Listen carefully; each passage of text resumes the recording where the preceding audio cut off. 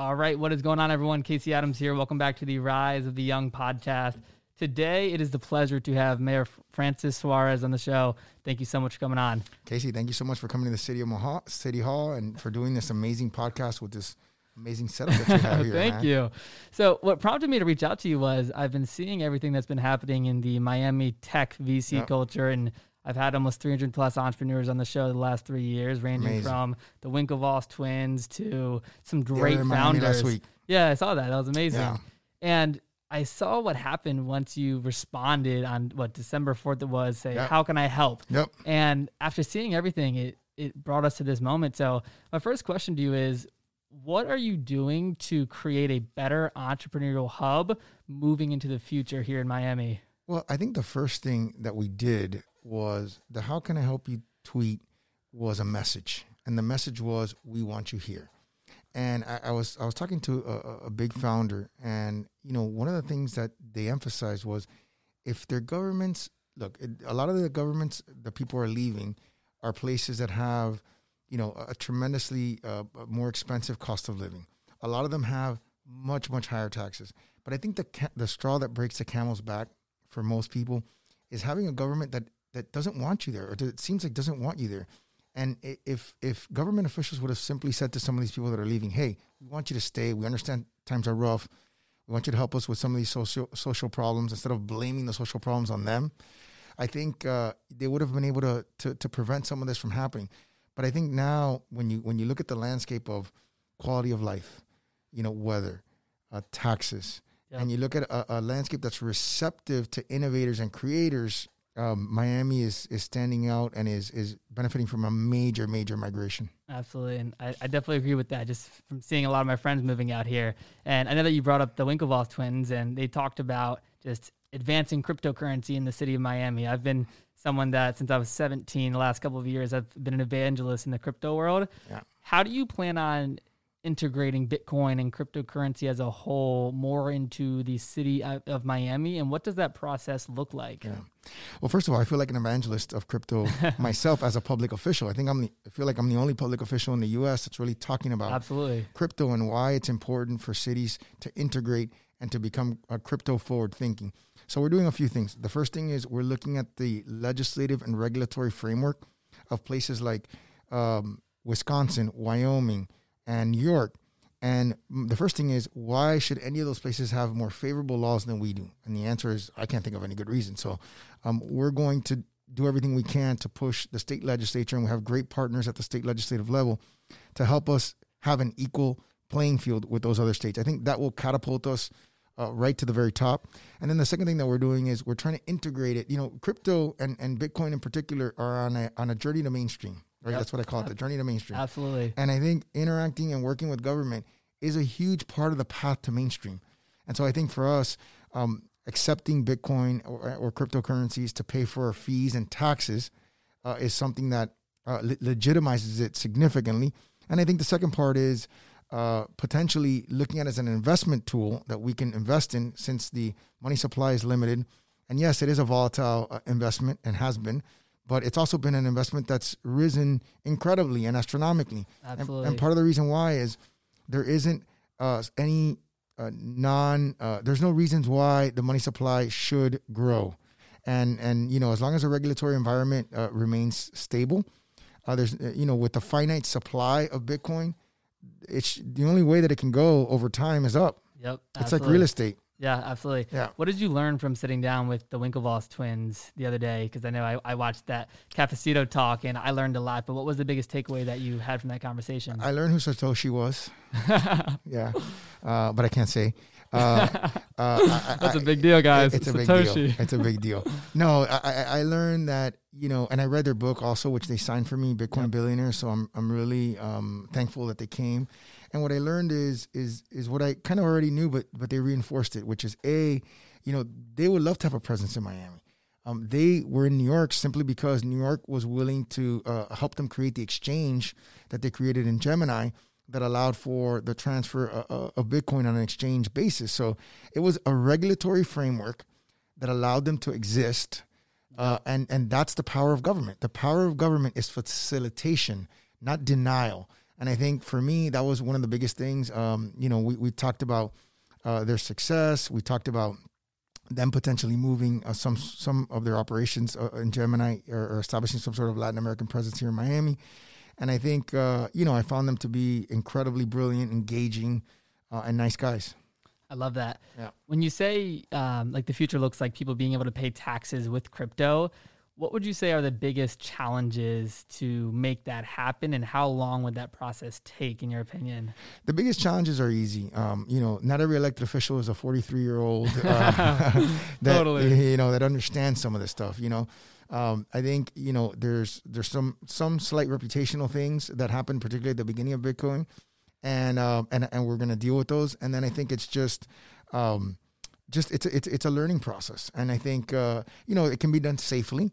And frankly, had I invested in Bitcoin last year, right, and it's up 273%, I would have looked like a genius. So Totally. I certainly, sometimes in life you have to take a risk, and when it works out, you look good, and when it doesn't work out, you don't look so good. Yeah, absolutely. And Yeah.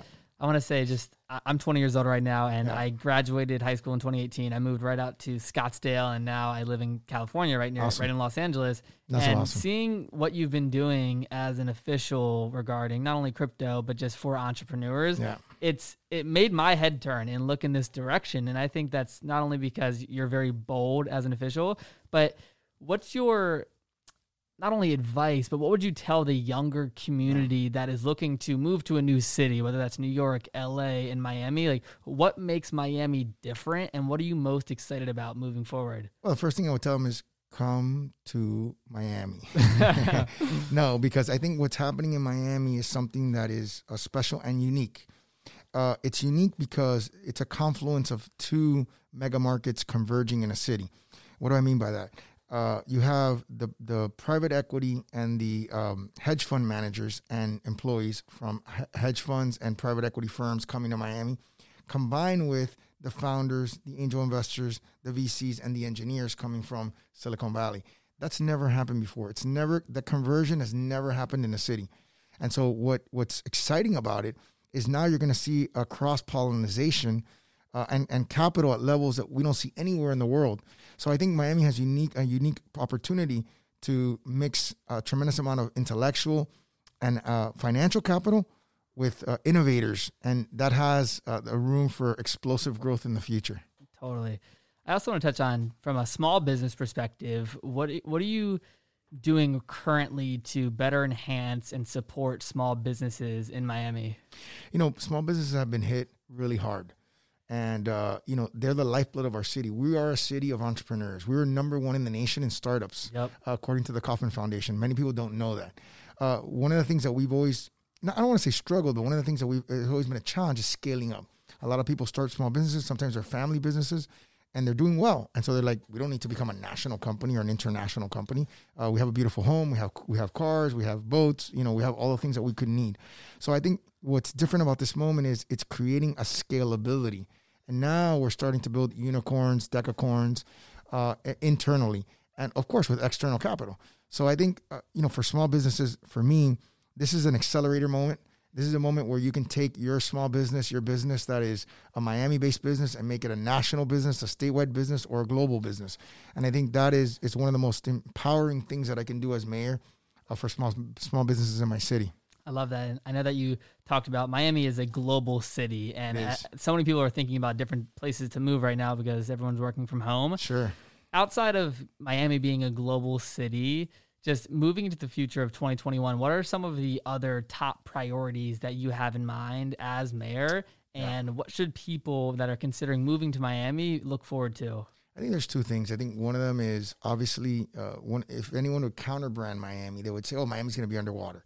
So a lot of that is based on either just, ill intent, wanting to sort of create some negative brand on Miami, or lack of knowledge. We are spending $200 million in a Miami Forever bond, which is probably the largest bond in the United States, if not the largest, one of the largest, and probably one of the largest in the world, on our climate resiliency infrastructure.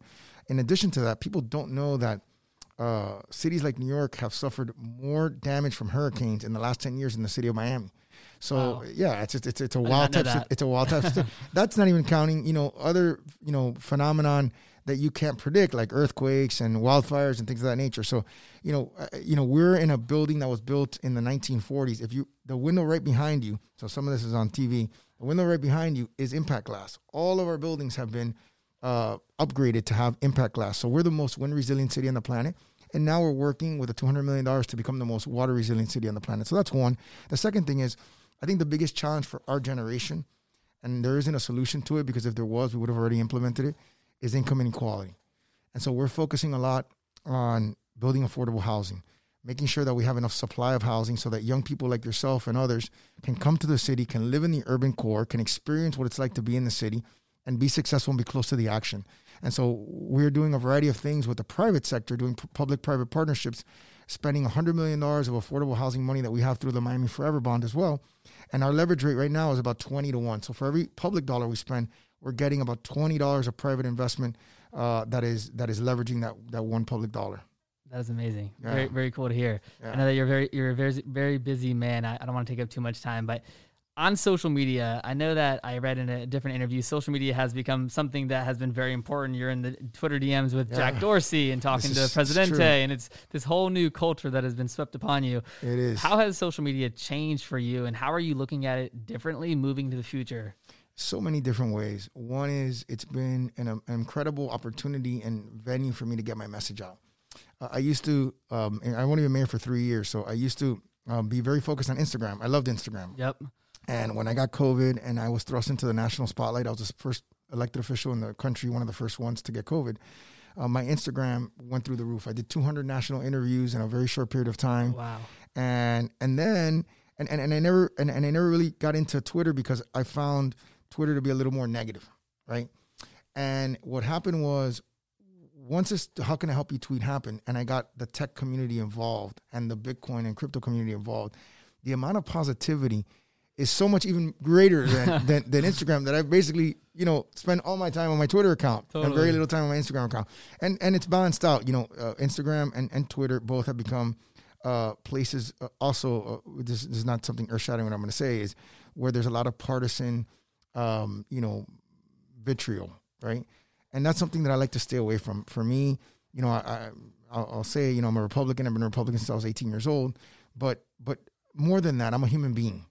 And we're all human beings. And we're not defined by anything other than our background, how we grew up, where we grew up, who our parents were. There's so many things that define us, much more than a political label. And so for me, I like to look at things differently. I like to look at the world in a more of a problem solution type of context. Yep. And I like to look at it in a very humanistic way, because I feel like when we dehumanize each other, that's when it's easy to attack somebody. You can attack somebody that you've dehumanized. Yep. It's very difficult to attack somebody that you know and that you like. Totally. Which is why, I try to stay away from in the conversation about other cities or other mayors, because I like them and I know them. I may not agree sometimes with all their policies. That doesn't impact the kind of people that they are the way I see them.